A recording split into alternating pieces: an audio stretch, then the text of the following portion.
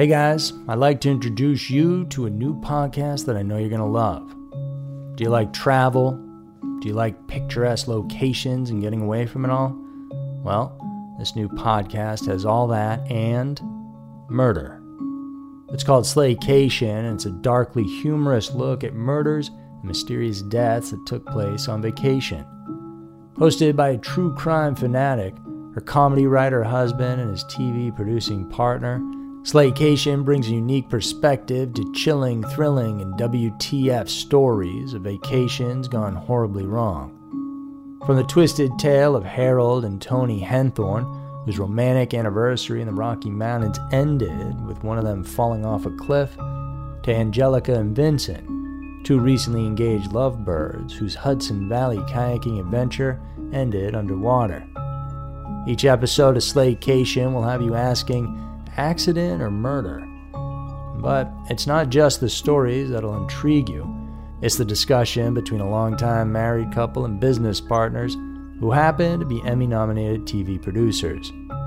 Each episode of Slaycation also includes humor, takeaway and travel tips that will keep your next vacation from being your last. If you're ready to pack your body bags, Slaycation is available on all major podcast platforms. Search for Slaycation on Apple Podcasts, Spotify, or wherever you get your podcasts. Hey, my name's Otis Gray, host of the Daily Book Club, a daily podcast where I read wonderful old books one chapter at a time. Simple as that. Whether you want to get engaged and lost in a fascinating story that has stood the test of time, or just relax to a good book, listen to the Daily Book Club to get wrapped up or unwind during your day. We'll read classic stories like Pride and Prejudice, The Enchanted April, The Wind in the Willows, beautiful stories all told from start to finish. And you can even do a real book club. Tune into the Daily Book Club Discord and discuss the readings with other book club listeners. However you want to listen, it's your choice. Subscribe to the Daily Book Club on Spotify, Apple Podcasts, and everywhere else. New episodes every single day. So sit back, relax, and get lost in the Daily Book Club.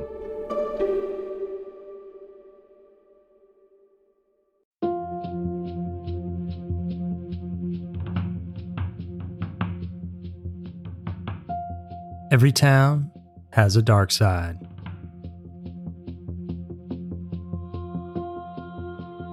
Brilliant DNA scientist Dr. Helena Greenwood had her life and goals planned out, but the tragedy of fate intervened one night when she was attacked and assaulted by a stranger while she was at the height of her glorious career. She displayed courage and determination, though, to put her attacker behind bars, but he soon pulled a 1-2 punch by killing the brilliant scientist back in 1985. But even beyond her death, Helena made sure that she had a hand in letting justice triumph. As to how she did it exactly, stay tuned to find out. I'm Andrew Fitzgerald, and welcome to this week's episode of Everytown. Now let's head to Del Mar, California, where we learn about the very brave story of scientist Helena Greenwood, who got the justice she deserved in a very unique way.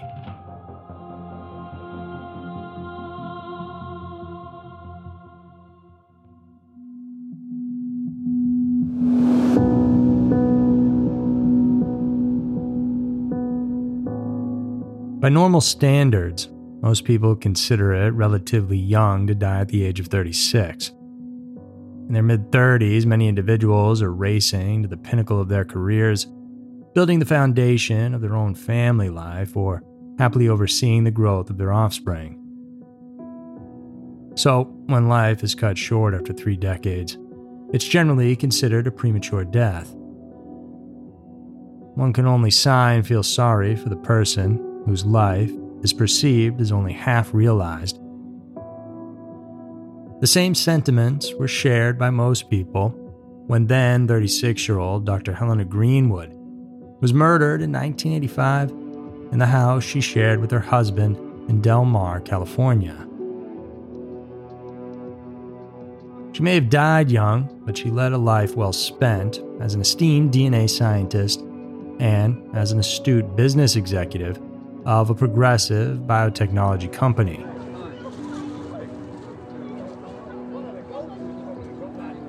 Helena actually hailed from England, born there in 1949 as the only child of an accomplished couple. Her father, Sidney, had become the head of the Southampton College of Art and then went on to attain the prestigious title of Fellow Royal Society of Art, while her mother, Marguerite, went on to become a geologist. It was inevitable for Helena to become as brilliant as her parents. In 1976, at 26 years old, she earned a doctorate's degree in chemical pathology from the University of London. It was indeed an amazing achievement for a woman in her mid-20s. She became prominent as an author of many scholarly articles in professional journals. Professor John Landon, who supervised Helena's Doctor of Philosophy degree, recalled that she was in the top 10% of scientists, definitely determined and focused. Of course, Sidney was one proud father who only had the fondest memories of his beloved daughter. When asked about her after she passed, Sidney thoughtfully said, "She was a happy, well-behaved child. She had so much to look forward to, and she had done so much already." In the late 70s and early 80s, Helena, who was already married to Roger Franklin, became keenly interested in the energized climate of biotechnology. It was a gold rush time of new science, new applications, technology breakthroughs, and there was loads of money available to spend and make. Soon, Helena and her husband, a gentle land planner and architect whom she had known since their teenage years, opted to relocate to California, the epicenter of the biotech world. It was a decision that propelled Helena to greater heights career-wise, and the last thing her or her husband ever expected was that there could be a grave threat to Helena's life.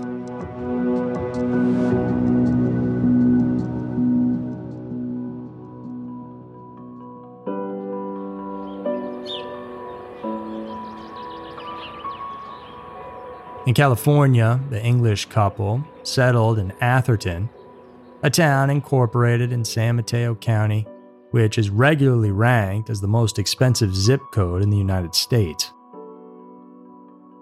Her intelligence and knowledge in biotechnology soon landed Helena a job at the Civa Company in Palo Alto, which was in stiff competition with the Abbott Corporation within the medical diagnostics business.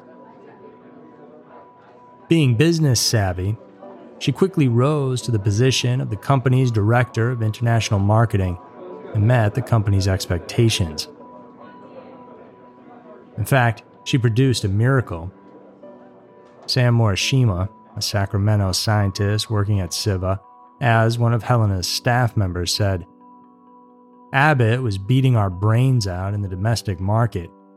Because of that, we should have had to lay off 200 people, but Helena's incredible performance in the international market saved us." To this day, when I'm faced with a tough problem, I often ask myself, what would Helena have done? Another colleague, Denise Apkar, also attested to Helena's workaholic and go-getter attitude. She was on the go all the time, consulting with scientists and physicians all over the world, trying to find out what was needed and what she could provide in diagnostics. The downside, if one could indeed call it such, was having children taking a back seat until Helena had settled in at her career. Her success also developed her reputation as someone demanding and difficult to work for. Denise attributed this to Helena's British mannerisms, youthful impatience, and limited experience working as a manager. Outside work, she spent as much quality time as possible with her husband Roger. They were a young couple, very much in love, who were inseparable during their free time, spending it sailing far out at sea or tending together their English-style garden at their small starter home. These were rare occasions, though, as both Helena and Roger were also focused on their respective professions that at times set them apart when business travels to other states were necessary.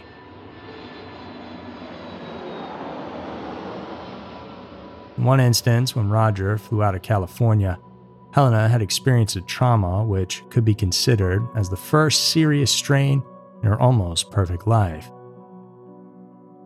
She was sexually assaulted by an unknown intruder.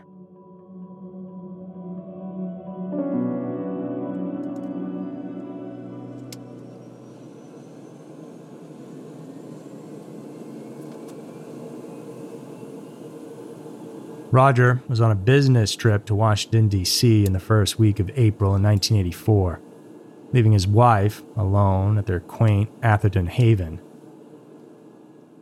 It turned out to be an unforgettable springtime for Helena, because on the night of April 7th, she retired to her bedroom at around 10:20 p.m. and put herself to sleep by reading a book.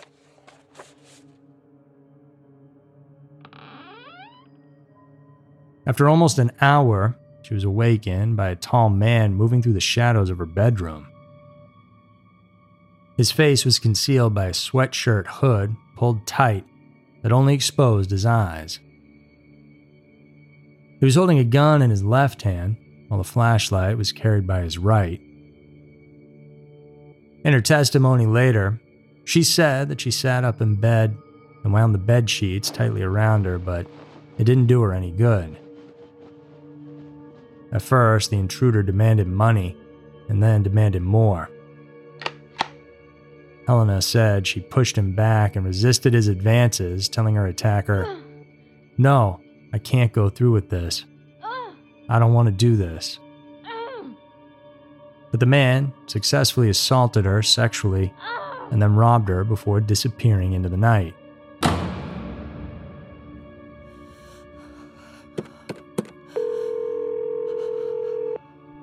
Afterwards, Helena called the police and then her friend, Tom Christopher, who drove her to the hospital. She spent the rest of the night at the family's home in Oakland, where she would be safe and looked after. In the afternoon the following day, Tom drove Helena back to her house to get some clothes because she feared spending another night in her Atherton house alone.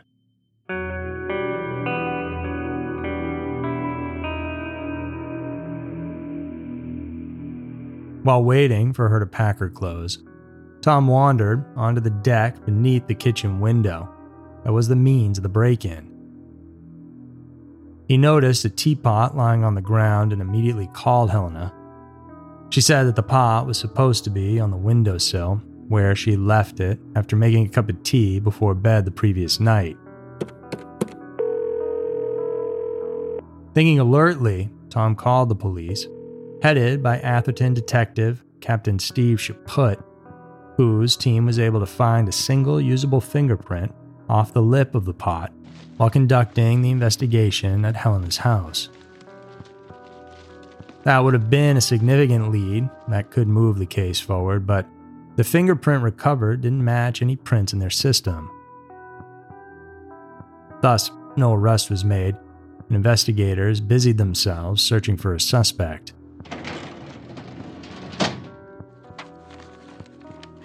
10 months later, luck lit up their path.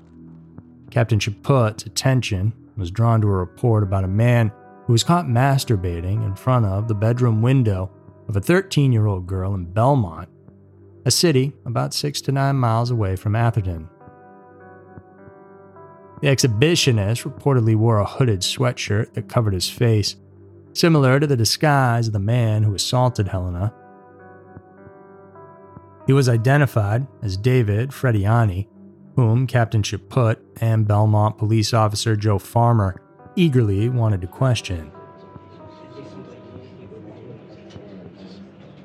During the questioning, Captain Chaput remembered that they got around to casually asking David about Dr. Greenwood's case. The suspect in their custody sparred with them and claimed that he didn't know anything about the burglary or the sexual assault incident that involved the woman. Then, Captain Chaput suddenly hit him with this statement: "We've got your fingerprints." David's face suddenly changed. Captain said he started frantically grabbing, that he had done all those things when drunk, and he didn't know what he was doing.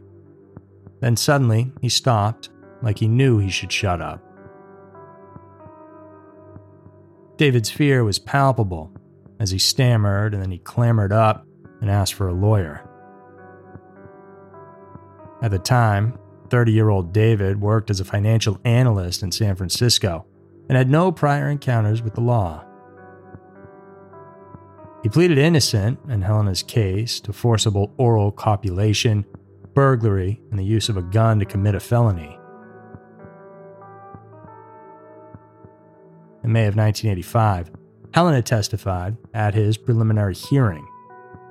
She noted similarities between David, who was a complete stranger to her, and her assailant, but she couldn't make a positive identification. What prosecutors possessed, though, was the fingerprint and a serology analysis from sperm left in the pillowcase that narrowed the blood down to that shared by 1 in every 7 men.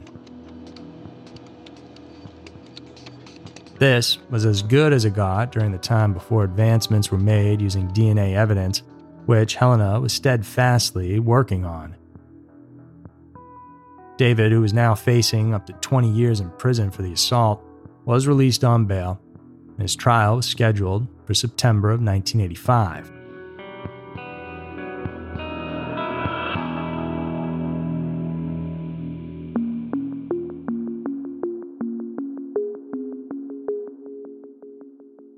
Roger and Helena were naturally dismayed that her alleged assailant was allowed bail and continued to live a normal life. The couple wanted a fresh start in a new environment, so they moved to San Diego, California.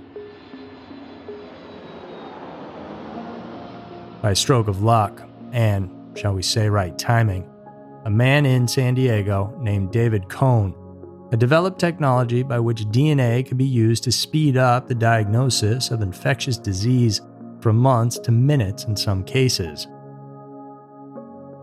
Mr. Cohn's inventions used DNA probes to replace traditional cultures.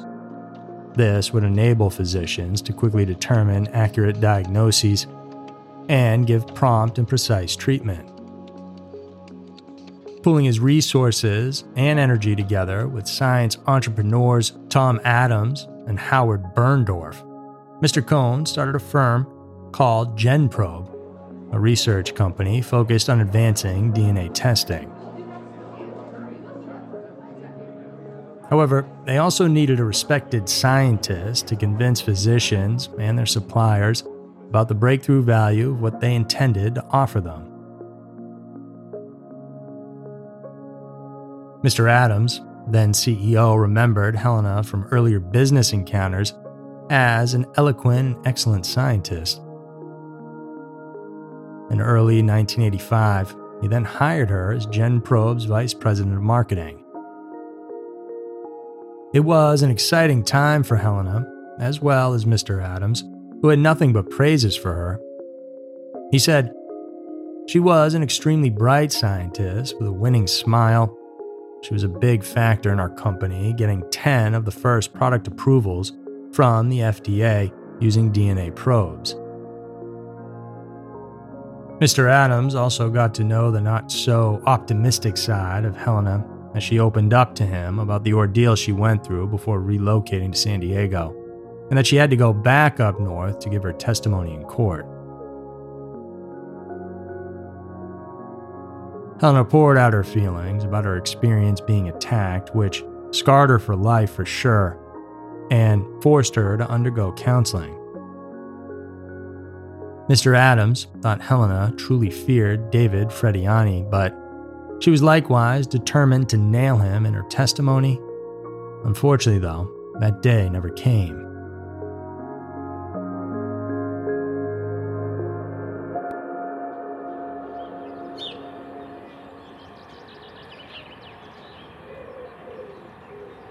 Helena and Roger woke up to a beautiful and fair morning in Del Mar, where they settled in on Thursday, August 22nd, 1985. That particular morning, Roger left earlier than Helena and headed to his office in San Clemente. Helena was also preparing to report to GenProbe, where she was expected to attend a scheduled business conference. As someone who habitually arrived in the office at 9 on the dot every single morning, it was very unusual for her to not show up for an important meeting.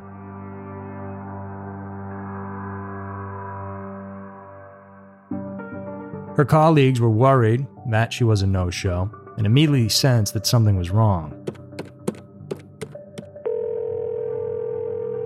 One of Helena's co-workers called up Roger, who immediately left work and went home to check on his wife. When he arrived at the house, he found that their house's gate was jammed, making it difficult to open.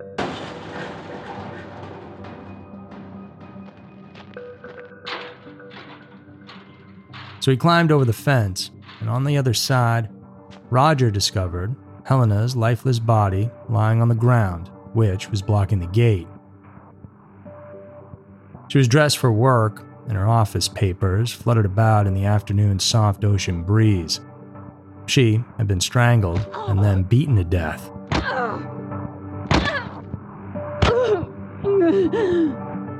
The autopsy report confirmed that Helena died of strangulation, but the crime scene appeared clean of evidence. Unfortunately, the only physical piece of evidence police could collect were minuscule skin particles from underneath her fingernails that were too tiny for DNA analysis at the time. Clearly, the woman fought like hell to defend herself. It was as if she knew she would die and was desperate to secure DNA evidence as she frantically clawed at her attacker. The crime seemed intensely personal, for who would strangle to death someone in broad daylight and then stage the scene to look like a botched robbery? For Roger and the police, only one name came to mind: Helena's assailant, David Frediani. Of course, Helena was scheduled to testify at David's trial on sexual assault charges in just 3 weeks.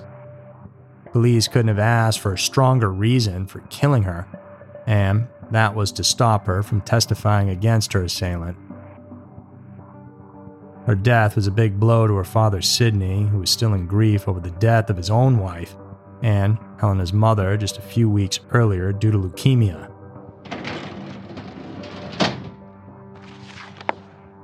When police officer Joe Farmer ran David Frediani's name through the Department of Motor Vehicle Records, he found out that he had been an offender bender near northern Los Angeles 7 days before Helena's murder.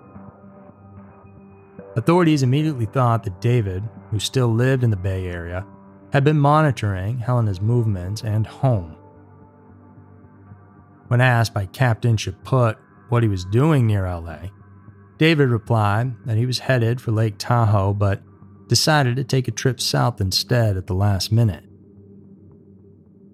However, even though David had been in the area shortly before the murder, nothing concrete could tie him to the crime.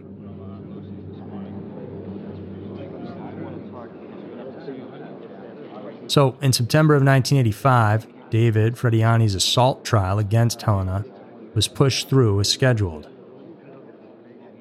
Her death didn't deter the legal proceeding, and her earlier testimony was admitted in the case. David was found guilty, but the verdict was set aside on appeal for technicalities unrelated to the evidence. He finally agreed to a plea bargain with a 6-year sentence, 3 of which he served before returning to the Bay Area and resuming his work at Pacific Telephone as a financial analyst. As for Helena's murder case, it was finally sent by the San Diego Sheriff's Department to its homicide archives and was part of the many unsolved cold cases that gathered dust.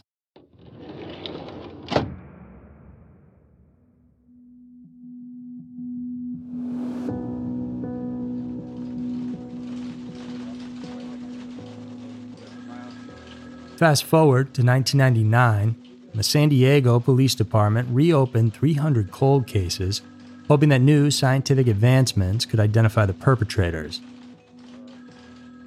The one who was persistent in pursuing Dr. Greenwood's case was Detective Laura Heelig, a sheriff's homicide detective assigned to the Archives Department. In the 14 years since Helena's murder, exciting developments had occurred in the field of DNA research, most notably the advent of the PCR method, which allowed scientists to replicate a microscopic sample of DNA until it was of useful size. It was a breakthrough that DNA scientists had achieved first in 1987, which Helena herself had helped research. Detective Heelig pushed for the DNA analysis of the tiny scrappings from beneath Helena's fingernails and never lost faith that the new science would lead to the killer. Finally, utilizing the PCR method, the skin particles embedded under her fingernails were definitely found to be a match to David's DNA. It was a bittersweet reminder that Helena's relentless efforts in DNA research weren't in vain. She was indeed a scientist to the core, and that she knew science would one day catch up to forensics. The irrefutable evidence led to the eventual arrest of David in December of 1999. Unfortunately, this momentous event wasn't witnessed by Helena's husband Roger, who had died of cancer in his early 50s during the summer of '99. As expected, David was charged with murder, but he again pleaded not guilty, sticking to his story of being in San Francisco when Helena was killed. But luckily, the jury didn't believe him. Without advances in DNA, said prosecutor Valerie Summers, this murder might have gone unprosecuted. It's been a long time coming to justice.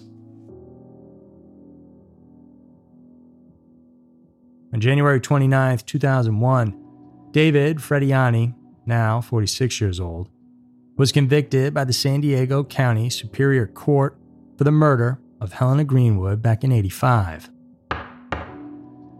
On March 19th of that year, he was then sentenced to life in prison without the possibility of parole, as ruled by Superior Court Judge John Einhorn, who told David that the court would show him no mercy, just as he showed no mercy to Miss Greenwood. The judge declared, Helena was probably the most blameless victim this court has ever seen. The callous, vicious, senseless attack on her, first of a sexual nature, then her murder, is a shock to this community. Helena's father welcomed the good news and congratulated the police for their persistence in bringing justice for Helena and her family. And then, just the day after the verdict, Sidney Greenwood himself succumbed to cancer, joining his wife and only daughter in the afterlife.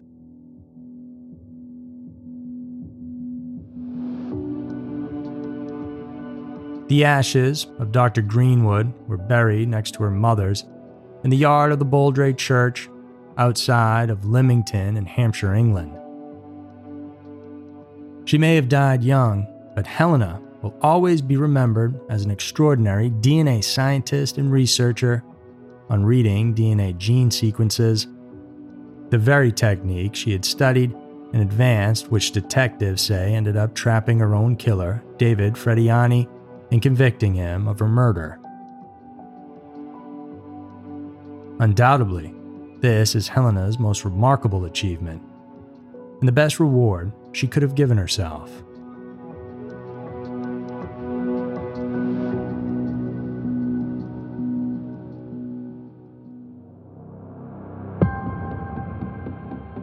Thanks so much for tuning in, and if you want even more creepy stories from us, then check out our YouTube channel and podcast called Scary Mysteries. Over there on the YouTube channel, you'll find each episode of Every Town as well, complete with a cool video component if you'd rather watch it like a show. And if you really want to show us some love and support and watch truly terrifying videos, then check us out at patreon.com/scarymysteries. There's a new video every week over there, plus the chance to get involved with ideas and picking the videos that we post each week. So head on over there to get involved, and I'll see you soon. So that's it for this week's episode of Everytown. Tune in next week for another one filled with scary, strange, and mysterious stories. Because who knows? Maybe your town will be next.